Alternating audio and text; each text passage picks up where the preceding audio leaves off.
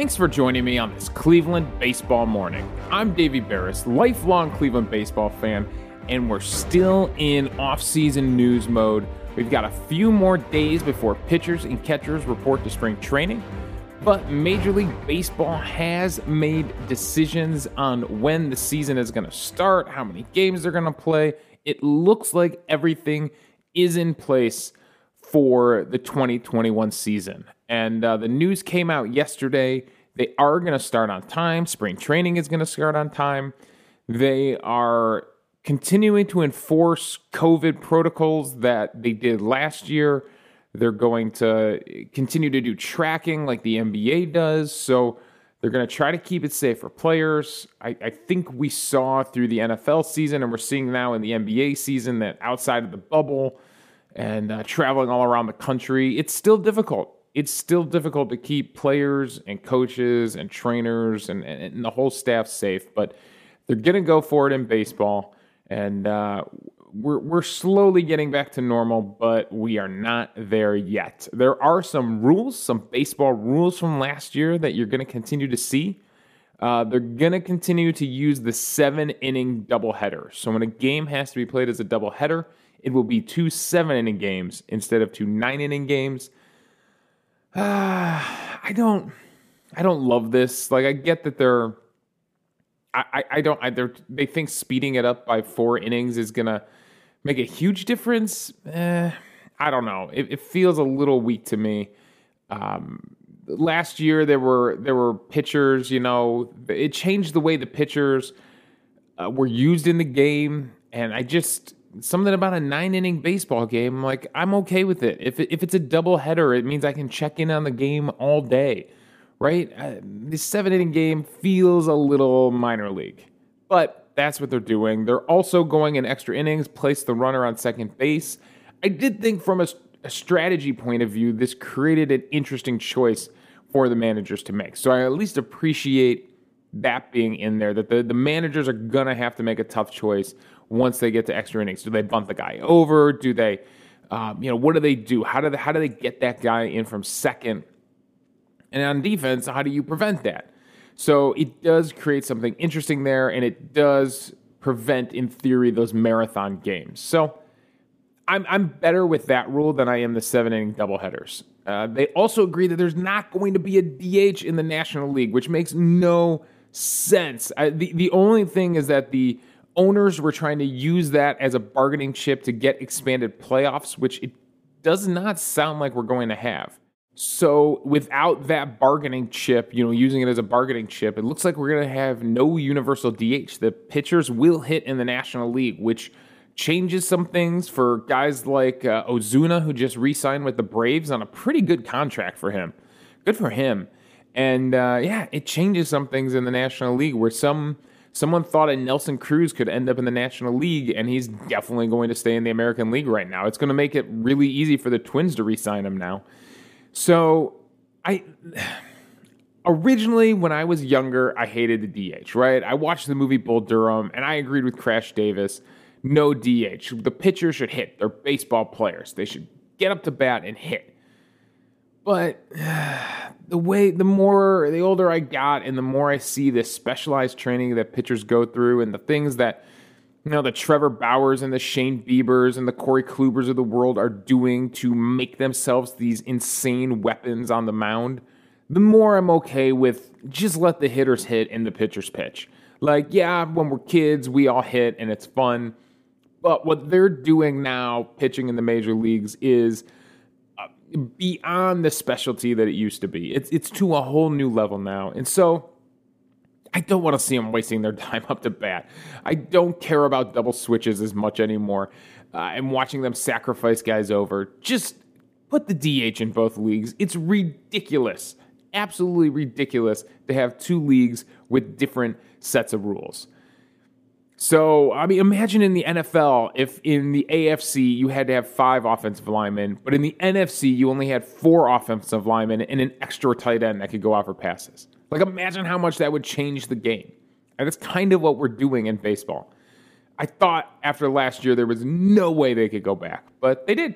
They proved me wrong. They could regress. So those are your rules going into the season. There's a more big MLB news right now than there is Cleveland Indians news.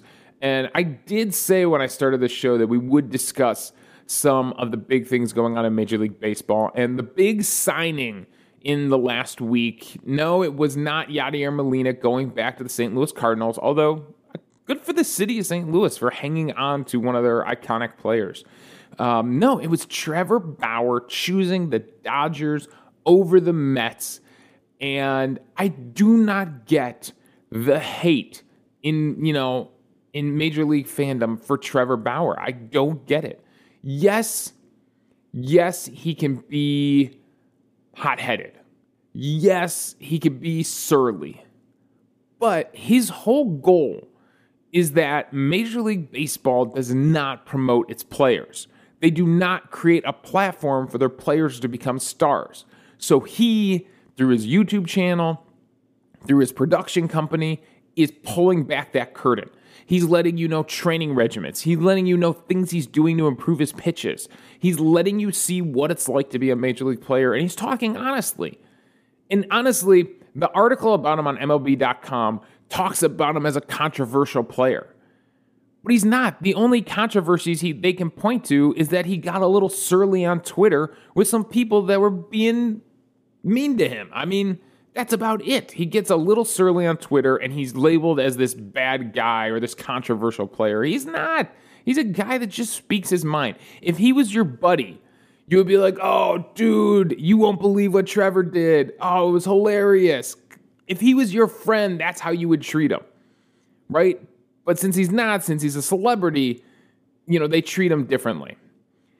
Anyways, he signs a 3-year deal with opt-outs after every season, so it's kind of what he was looking for. He said he would never sign a multi-year contract. He wanted 1-year contract to maximize his value, and that's exactly what he did here. He pulled it off. It's kind of amazing.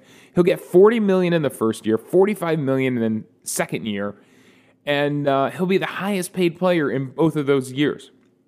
The Dodgers have blown past the luxury tax, so they're going to be paying tons of tax on this money.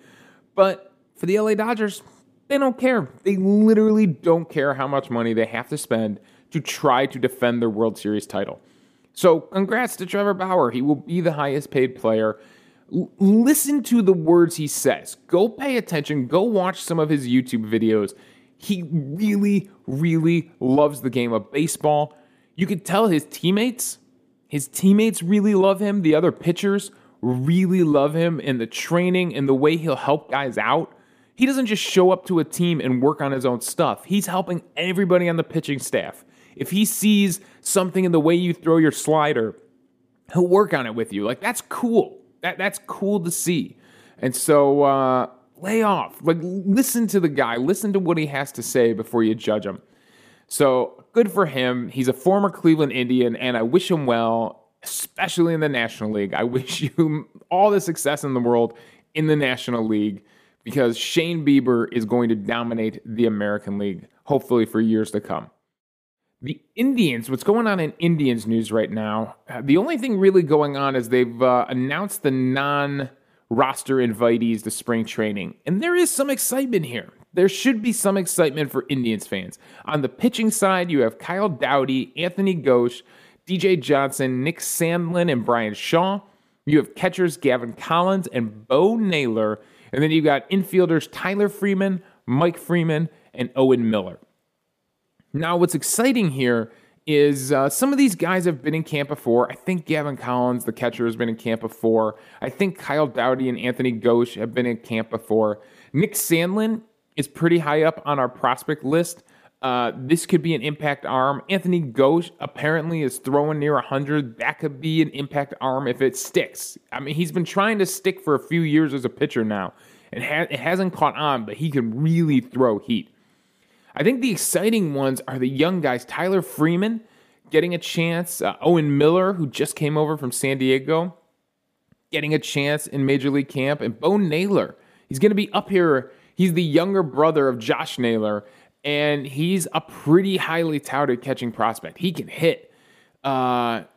It'll be interesting to see the Nagler brothers in camp together. Like, do they push each other, right? When brothers get around each other, sometimes it gets really competitive. So are these guys going to push each other to be the best Nailers they can be? That would be amazing. Last we saw it was with the Alomar brothers, right? That's the last pair of brothers we had in Cleveland playing together. So this would be cool. Bo Naylor might be a year or two away from getting the actual call-up.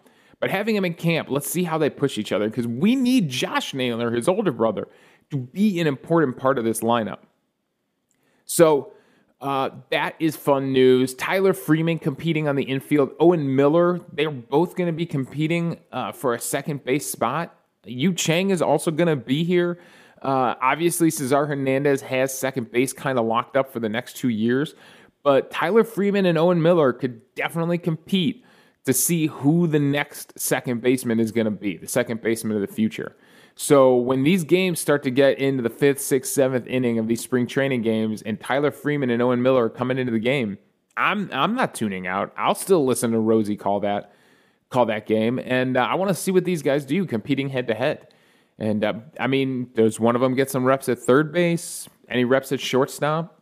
It'll be interesting to see. Any reps in the outfield? You know how Cleveland loves a utility infielder that can also play left field. So that's what Mike Freeman is.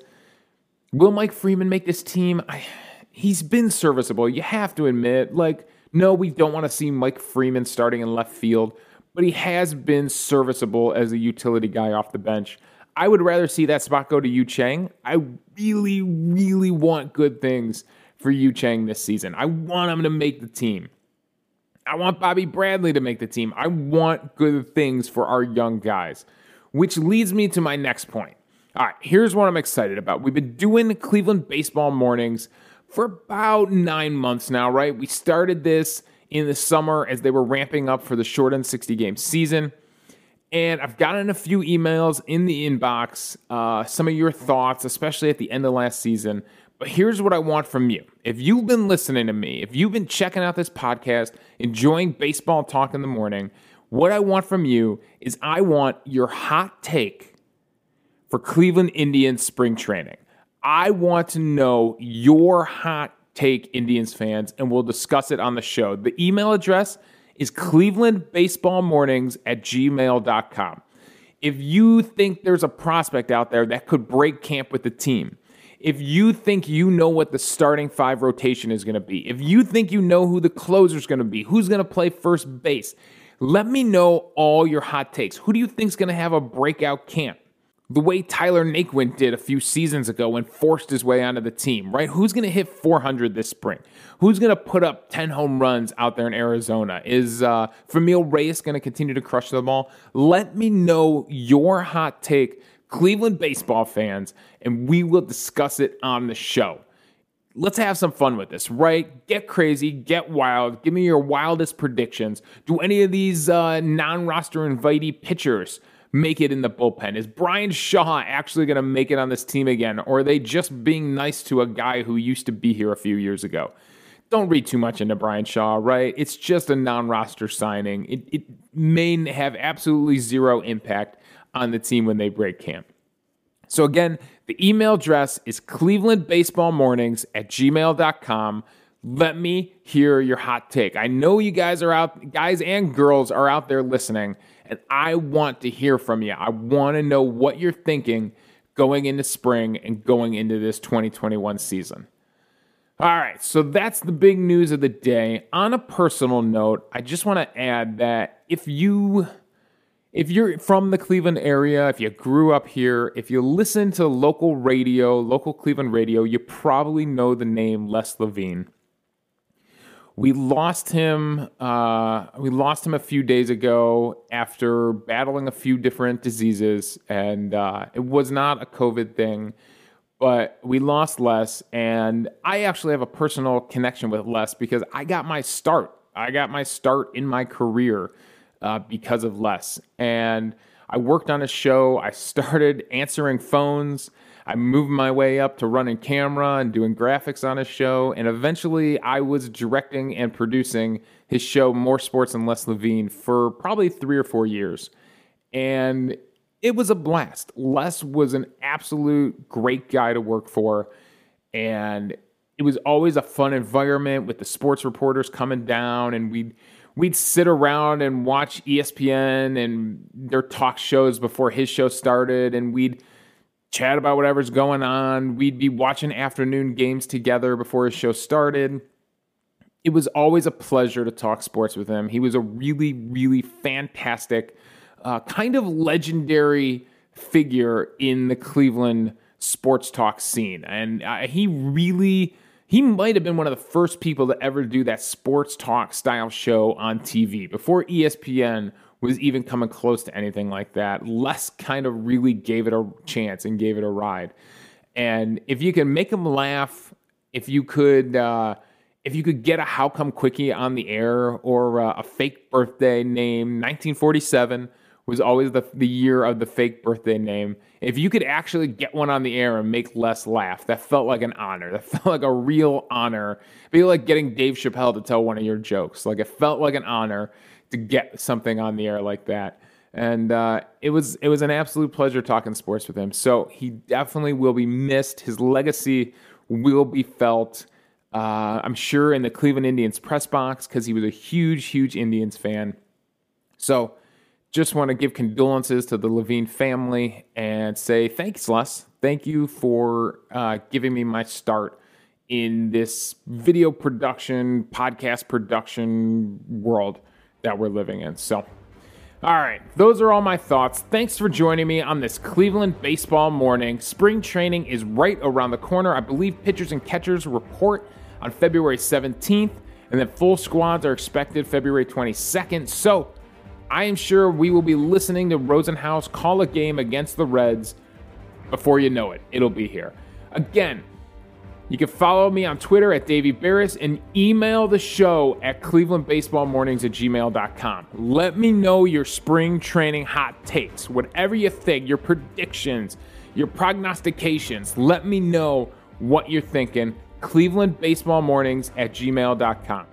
If you want, you could also go over to anchor.fm/Cleveland Baseball Mornings. You can leave a voicemail for the show if you want to do it that way. We'll play them back on air, respond to your thoughts, and we'll have a fun conversation amongst the fans about baseball. So thanks again for joining me on this Cleveland Baseball Morning.